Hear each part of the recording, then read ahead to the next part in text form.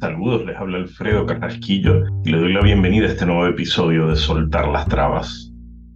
Muchos emprendimientos exitosos son frutos de la inteligencia creativa de sus fundadores, capaces de identificar oportunidades y de responder a ellas con una propuesta de valor innovadora y diferenciada. Estos líderes asumieron riesgos, soltaron las trabas del miedo para apostar por algo novedoso y gestaron startups que se convirtieron en espacios de generación de empleo y riqueza.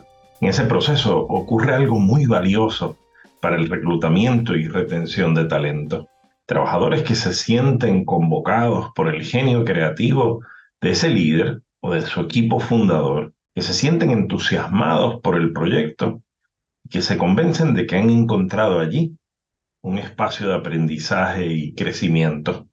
Sin embargo, esa experiencia suele dar paso a una práctica potencialmente riesgosa.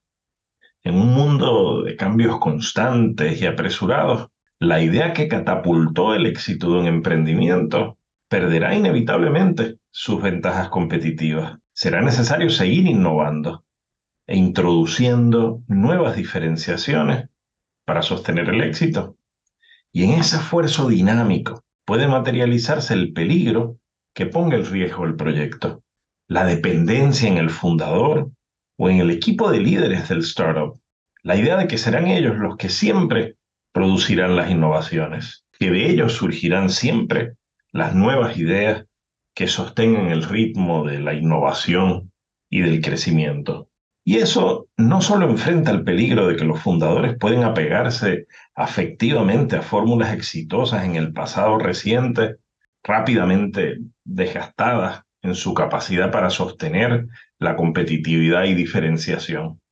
Inconscientemente pueden resistir cambios que les alejen de esa especie de epifanía pasada que generó tanto y tan buenos dividendos.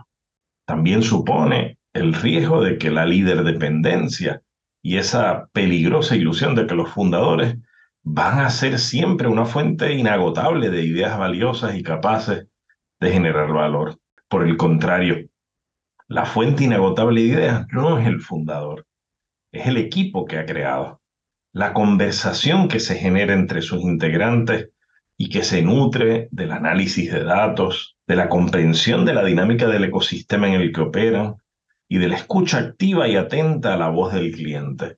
Y por supuesto de las conversaciones y las polémicas que se generan a partir de toda esta información.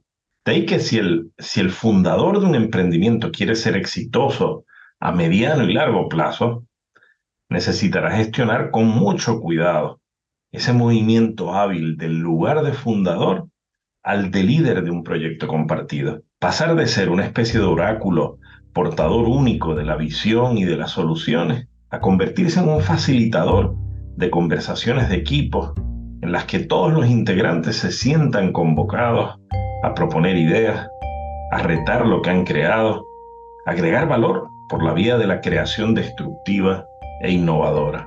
El emprendedor exitoso, por tanto, será aquel que tenga la humildad, la sabiduría y la destreza para soltar las trabas del genio colectivo y liderar las interacciones en las que muestre confianza en el equipo, tolerancia al riesgo y empatía frente a los errores, que siempre nos enseñan a mejorar nuestras propuestas y apuestas y que den paso a sucesivas innovaciones fruto del trabajo de todos. Hasta la próxima.